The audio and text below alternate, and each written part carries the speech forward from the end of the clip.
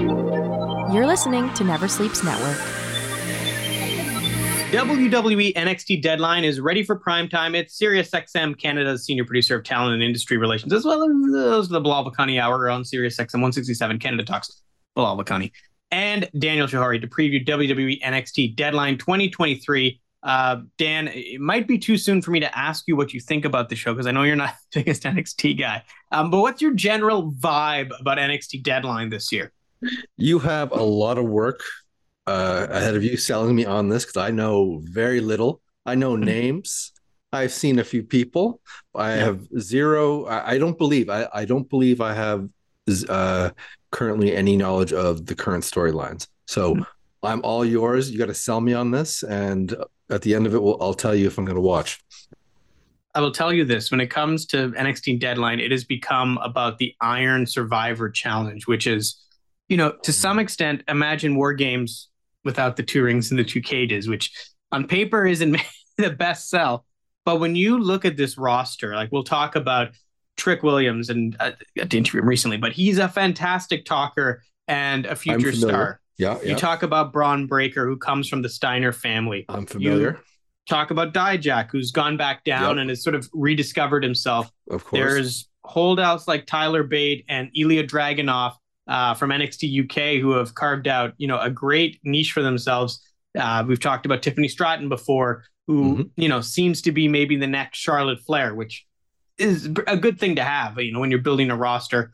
And then you have other people like Kalani Jordan, who could be, maybe a better Dana Brooke. And I'm unfamiliar. The potential, right? And Roxanne Perez, who is sort of this weird mesh of CM Punk and AJ Lee if they were the same person. There's a lot of potential here, not to mention Dragon Lee, who, WWE is already very much positioning as an X-Ray Mysterio. So I think the future is really on this roster, Dan. So now I'm sure you're hyped. That's so far so good, Bilal. You said some names I'm familiar with. Only a couple that I weren't, but I wasn't aware that. For one, I certainly wasn't aware that Dragon Lee was going to be on this. I'm sure you'll get to the context in which. If I may ask, my first question is, why is it called Deadline? Is there a reason? I have no idea. I think it's a combination of, oh no, the year's over, let's say something about deadlines. And they found an old, like a sports clock that kind of flips over. That's a very, it's such an old text, Dan. I think this is from my first years at Sheridan College about 15 years ago. It's probably one of the oldest video, text graphics I've ever seen. But I don't really think it's anything more than that. Sure, like most. Okay. Or it very much might be WWE looking at their spreadsheets and saying, what if we just threw an NXT pay-per-view in December and just made a little bit more money to get our year-end revenue a bit higher? And somebody looked at it in November or September and came to that conclusion. So that's my best good guess. Enough reason for me. Can you remind me who's on commentary? So you're going to have... I'm glad you brought this up. Vic Joseph, who has been with NXT forever. Unfortunately... his love interest, Mackenzie Mitchell, who was a backstage interviewer, was just laid off. So my condolences to Vic. That sucks. And Booker T, who... yes. Okay, great. Booker T, who is not the greatest color commentator of all time. Let's say that. Okay, look, if he's anything like he was 10 years ago when he was on SmackDown, I'm all in. Think that, but less familiar with the roster. That's a plus for me. Yeah. I forgot all about Booker T being on. Okay, sorry, go ahead. Yeah. You know what? He brings a lot of energy to it. I wish he would almost slow down and just think before he speaks, but that is some of the appeal is just Booker T uncut. I feel like there's also, and I know there's been screen grabs, Booker T ordering skip the dishes or something during NXT. So he's done some stuff, which is just almost like your clumsy uncle is kind of where he's getting to. Does he still say shucky ducky quack quack? Not as much as he used to, or as much as he might say on he does say it. Not as good. On a kickoff panel, he'll go to it as a crutch. I think he's learned over 2 hours you just can't be dropping that every 20 minutes. You just can't. All right, so let's try to get into the matches. the men's Iron Survivor Challenge. And I'm really going to put an emphasis here, Dan, partially because I'm playing WWE Supercard and you get points if you pick the matches correctly. So I don't have a betting problem here. I do this for fun. But Braun Breaker is the statistical favorite. I've taken the numbers out here because it just gets insane if I have to read 45 numbers out here. But he's the favorite. He's a mild favorite over Dijak. Then Trick Williams is the next favorite. And by the way, I interviewed Trick Williams. Tyler Bate and Osh Briggs, which I got this from ringside.com. They meant Josh Briggs, but they forgot the J. I just wanted to shout that out. Josh Briggs, as you may remember, is part of sort of this cowboy tag team, was sort of an upset to get in here. So he's really out of left field. And I think with a lot of these guys, Briggs has been having some friction, which is with his tag team partner as a result of qualifying. Tyler Bate seems primed for some sort of feud here. Trick Williams is definitely primed for a feud with Carmelo Hayes. They had a falling out. They're a bit of a tag team. They came in together to NXT. Dijak is always feuding with people. So it does kind of feel like Breaker is sort of the safe person. And we'll get into the NXT title picture in a moment. Still, right? No, so we're going to get into championship. So the Iron Survivors are strictly qualifiers for championship matches in the future. I should preface that. So the assumption here, and we'll talk about in a second, Ilya Dragunov will probably still be the NXT champion after this. Right. So this is to determine his next challenger. And in which case, I think we're going to end up where we were about this time last year, and that's with Braun Breaker. Okay, so is there a stipulation to these type of matches? Yes. So Iron Survivor, imagine the cage in a War Games match.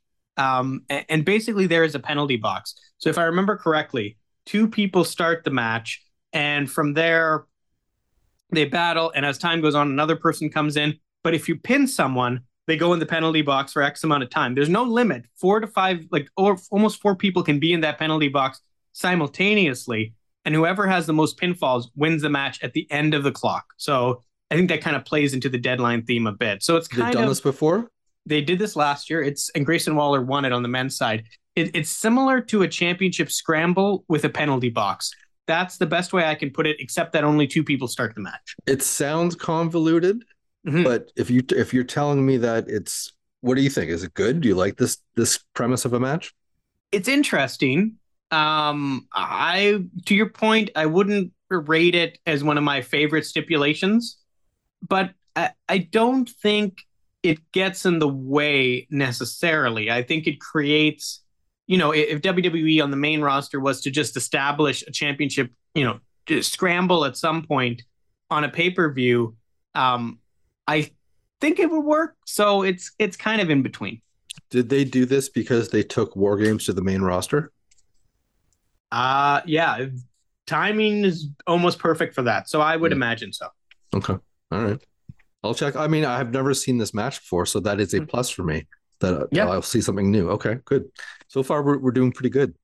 So we'll move to the NXT champion, Ilya Dragunov, facing Baron Corbin, who many of you remember from the main roster.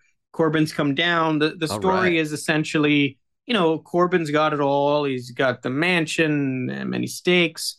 But Ilya left his family behind in Russia. He's the one babyface in the history of wrestling from Russia. No, I'm kidding.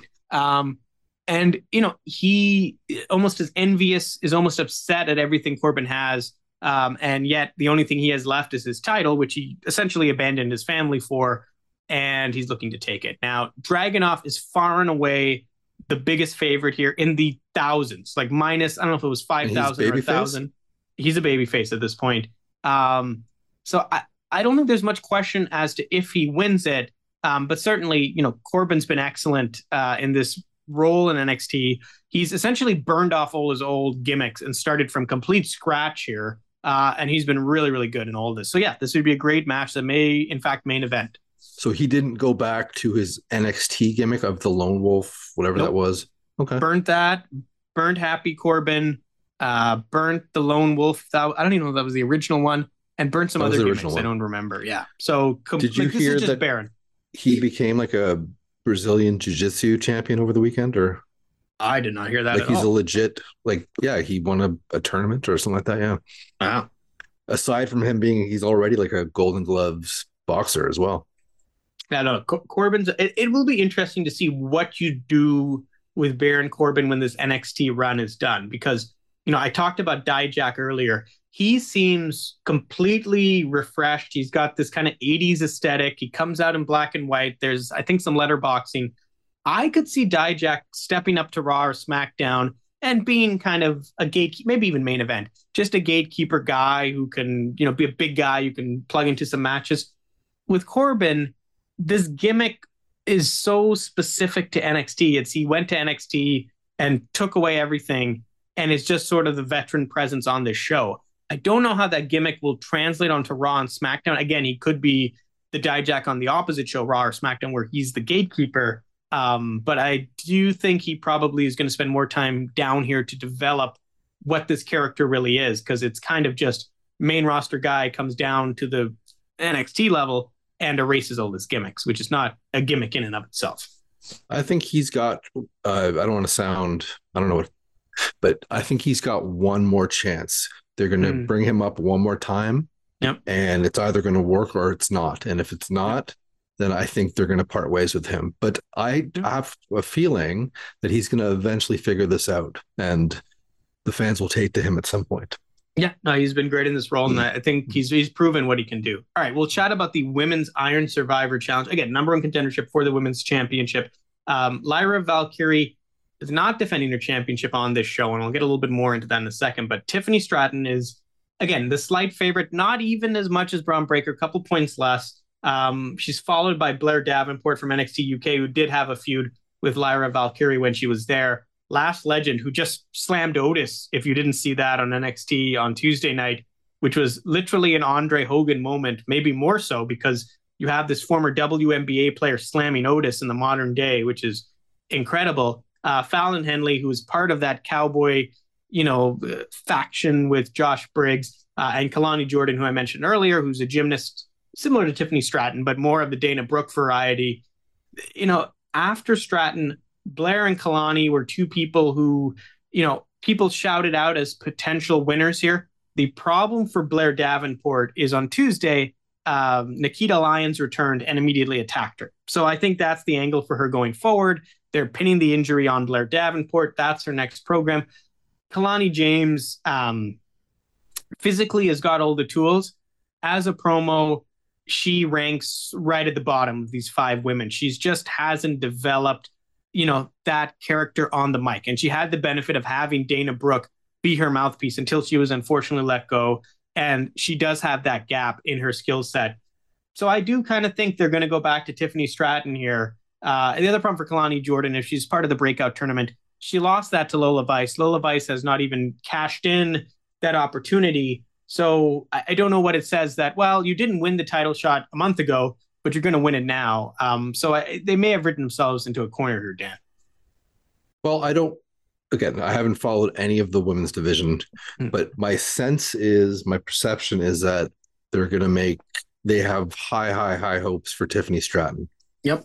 And regardless if they let her, I don't know if it even matters if she wins that belt again, but they're going to bring her up soon. Yep. And they're going to push her. That's my sense. Yep. Yeah, no, and to your point, if she's destined for a Royal Rumble appearance, what better way than to have her win this? And, I think Vengeance Day is in February, but who's to say she doesn't take that title shot before that? End of January, she shows up on the Rumble having just... That's a great idea.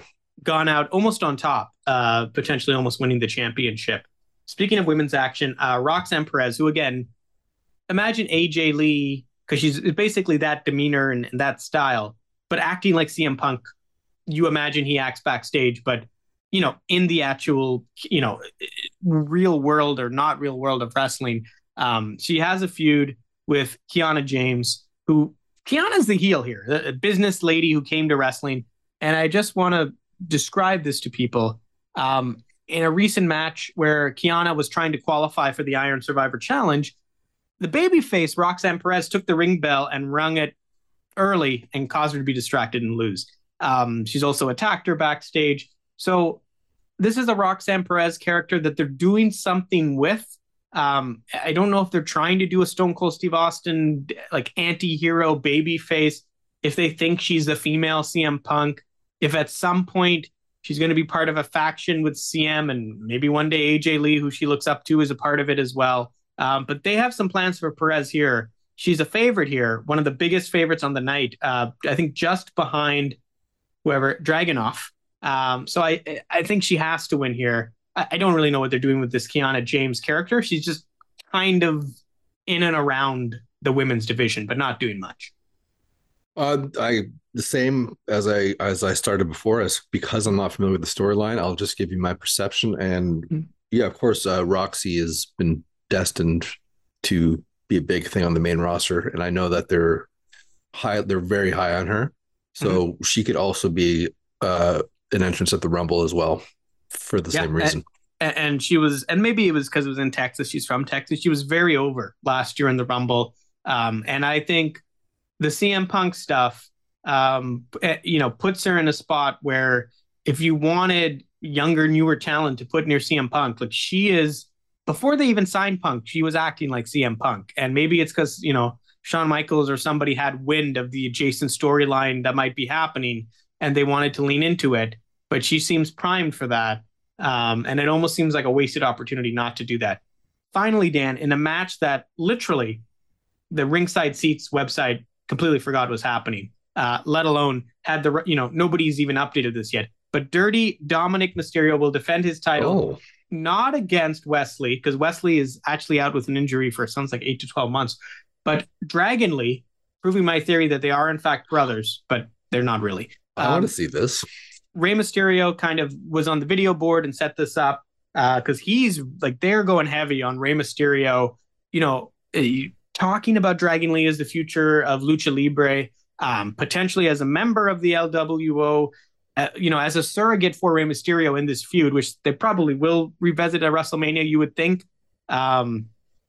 It would just take a Rumble to get going. But the interesting thing here, as much as I love Dragon Lee, Dan, he's already on the SmackDown roster. Like, he's already kind of transitioning out. So I think as much as he's a fill-in here for Wes Lee, I don't think Wes Lee was going to win this title. He seemed also destined for a main roster push. He had previously quit NXT before this injury or stepped away from it.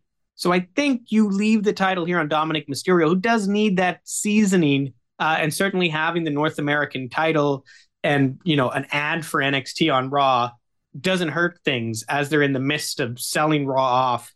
And NXT has their deal with CW now. That's happened while Dominic has been, North American champion. Absolutely. I don't think there's any reason to, again, without even watching NXT, there's no reason to take that belt off of Dominic. He's just been such a hidden, or he was a hidden gem, and now he's just, or a pleasant surprise rather. I think he's far exceeding the company's expectations. He certainly did mine. Like I didn't expect him to be doing as well as he has been, and I think he's like really well. Like I think he's whether you are aware of it or not, like he's one of the top stars in the company at this point, right? And it's a great gimmick, and he's doing so well with it. So until you have somebody, that really needs to get that belt, keep it on him. Why not? No, absolutely. I want to see this match. I would be remiss, and I tell my wife all the time, he's jokingly, he's the hottest heel in wrestling. Obviously he's not that far, but depending on how much you are remembering if the crowd noise is piped in or not, you can make that argument if you forget about that. But I do want to just throw this out because I mentioned I chatted with Trick Williams a week ago when they announced NXT Vengeance Day. I also chatted with Giselle Shaw because Impact Wrestling's heading to Toronto on December 9th. And I did chat with Evil Uno and our friend RJ City because AW was in Montreal last night. They're back there tonight. So Dan, it would be kind of unfair of me to not just plug all these great interviews on the Bilal Bakani Hour on Sirius XM 167 Canada Talks, but to give you an open forum to chat about AEW, anything else in WWE, or even Impact Wrestling before we.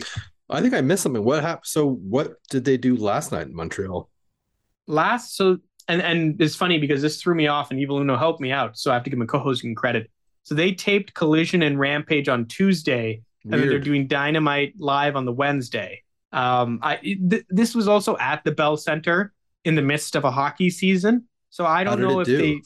Do you know? I think the ticket sales were a little bit lower than people had expected. But I think this has been sort of the thing since Collision and Rampage launched. It's that they had the TV deal.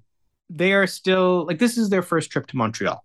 They are still establishing themselves in markets. And, when you talk about Montreal wrestlers on their roster, yes, there's Evil Uno, I believe Stu Grayson, Daddy Magic, the former kind of 2.0 guys. Yeah.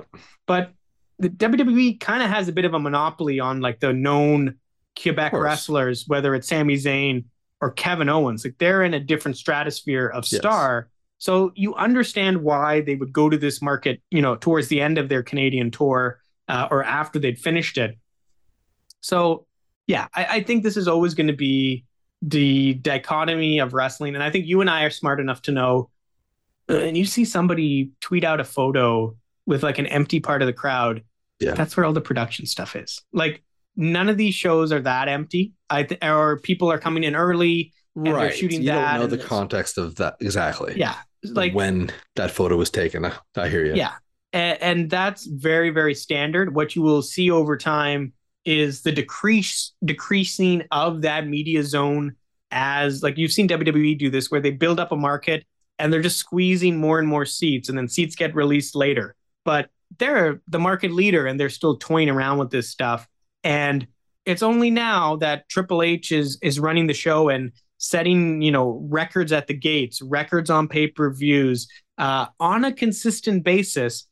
But that wasn't happening before. So we're talking about a company that's existed for, 100 years. And it's only now that, a certain person has been pushed out and a fresh set of eyes are on it, that they're performing in such a way that they can do that. And even then, TKO had that statement that came out the other day where they were talking about reducing some of their live events because the new ownership's looking at it and saying, well, why are you doing, I think they described them as C and D counties. Why are you doing smaller shows in smaller markets?